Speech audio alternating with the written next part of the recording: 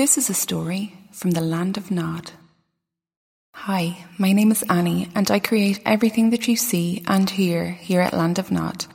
If you would like to support the work that I do, please consider going to patreon.com/Land of Nod Learning. Thank you. Fionn and the Fianna.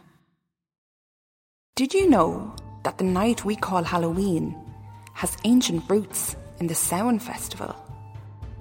In Celtic Ireland about 2,000 years ago, Samhain was the division of the year between the lighter half, summer, and the darker half, winter. At Samhain, the division between this world and the next was at its very thinnest, allowing spirits to pass through. Well, many years ago, it was the eve of Samhain when the High King Conn of the 100 Battles held a great feast in Tara, which lasted for 6 whole weeks. Lesser kings and chiefs came from every part of Ireland to drink wine and eat wild boar and roasted wolf, to listen to the music of the harp and to hear stories told of the olden days, hundreds of years ago, when Conchobar mac Niasa ruled and the most famous warrior in Ireland was Cuchulainn.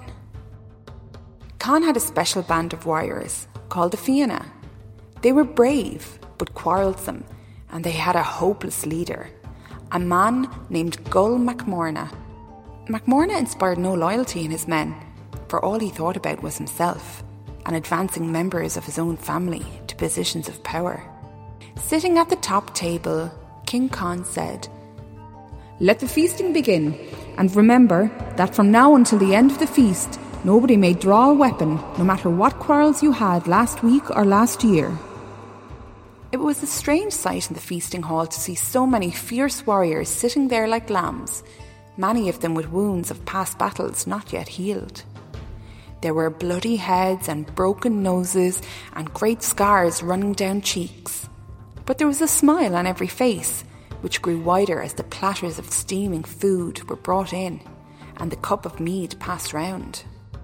Suddenly, there was a commotion at the door, and a voice said, "Let me pass." All heads turned to see a tall young man with white blonde hair stride up the hall and bow low in front of the king. "Who are you?" asked the king. The young man drew himself up proudly. "I am Fionn McCool. My father served you well as head of the Fianna until he was killed at the Battle of Castleknock by Gull MacMorna." Ooh! Breaths were drawn in and heads swivelled in the direction of MacMorna. "But," Fionn continued, "I come here in peace today, and to offer my services to you, King, and to fight for you in the Fianna like my father fought before me."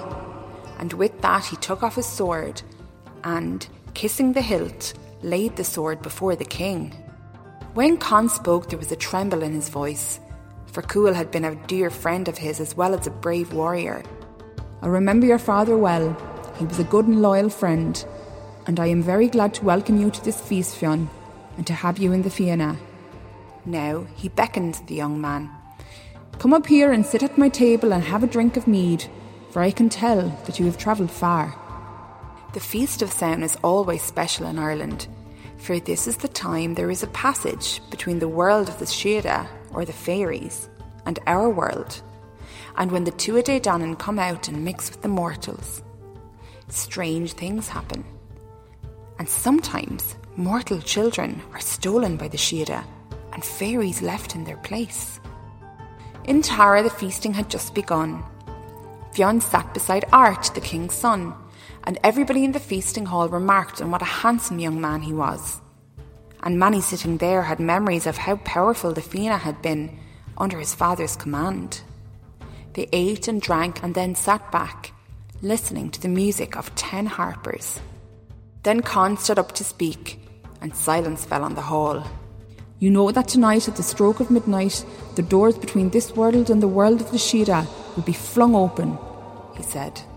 "At that very moment for the last 9 years, Goblin Alon of the Flaming Breath has left his wrath and come here to Tara and burnt my palace to the ground. Nobody can defend it, for everybody is lulled to sleep by his fairy music." Heads around the feasting hall nodded in agreement, and faces grew tense and anxious as they recalled what had happened in previous years. "Now, I have had enough," Con said. "Every year we have to start rebuilding. Every year animals are burned alive, and last year a little girl, the daughter of one of my servants, was lost. If any warrior can save Tara from this goblin, I will give him any reward he asks for." He looked around the room, but nobody would meet his eyes. The chieftains shuffled their feet, and the Fianna looked embarrassed, but nobody took up the king's challenge. Then Fionn stood up.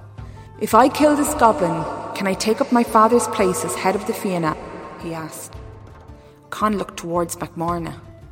"Well?" he asked him, but MacMorna was examining his hands, a sheepish expression on his face. "Of course you can. For if you slay this goblin, then your rightful place is the head of the Fianna." The king beamed at his new warrior. Fionn walked out into the ramparts, closing the doors behind him. It was a bitterly cold night, and as he was drawing his cloak around him, he heard a whisper from the shadows. He stared, but could only make out a strange black shape. "Fionn," said a voice.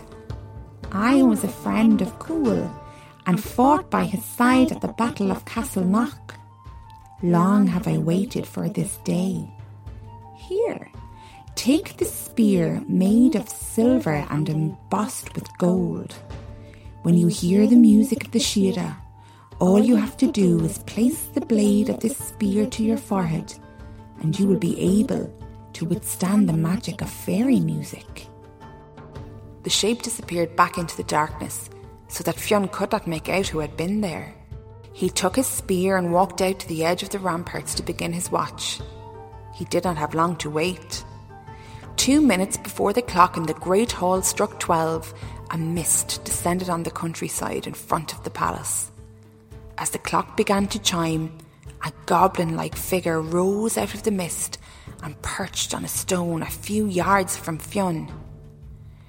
The creature took a silver flute from his pocket and began to play on it.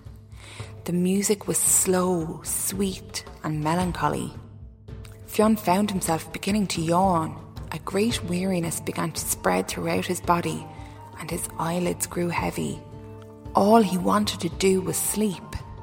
With great difficulty he raised the spear to his forehead, and as the cool metal touched his skin, he was suddenly alert and full of energy. He watched as the goblin put away the flute and opened his mouth wide. A huge flame came shooting out and began to snake its way towards the wooden doors. But Fionn ripped off his cloak, threw it on the flame, and stamped it out.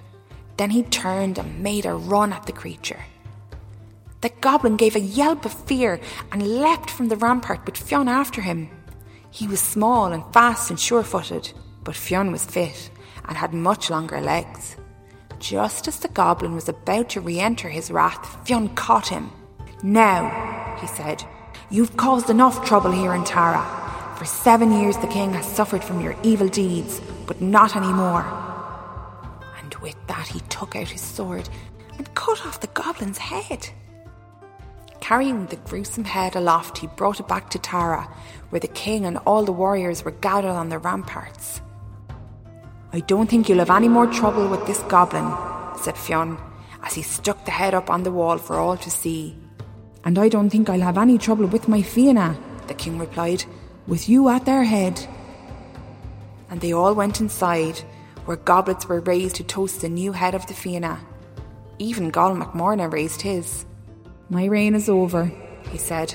"I'm handing back the leadership of the Fianna to the family of Cúil.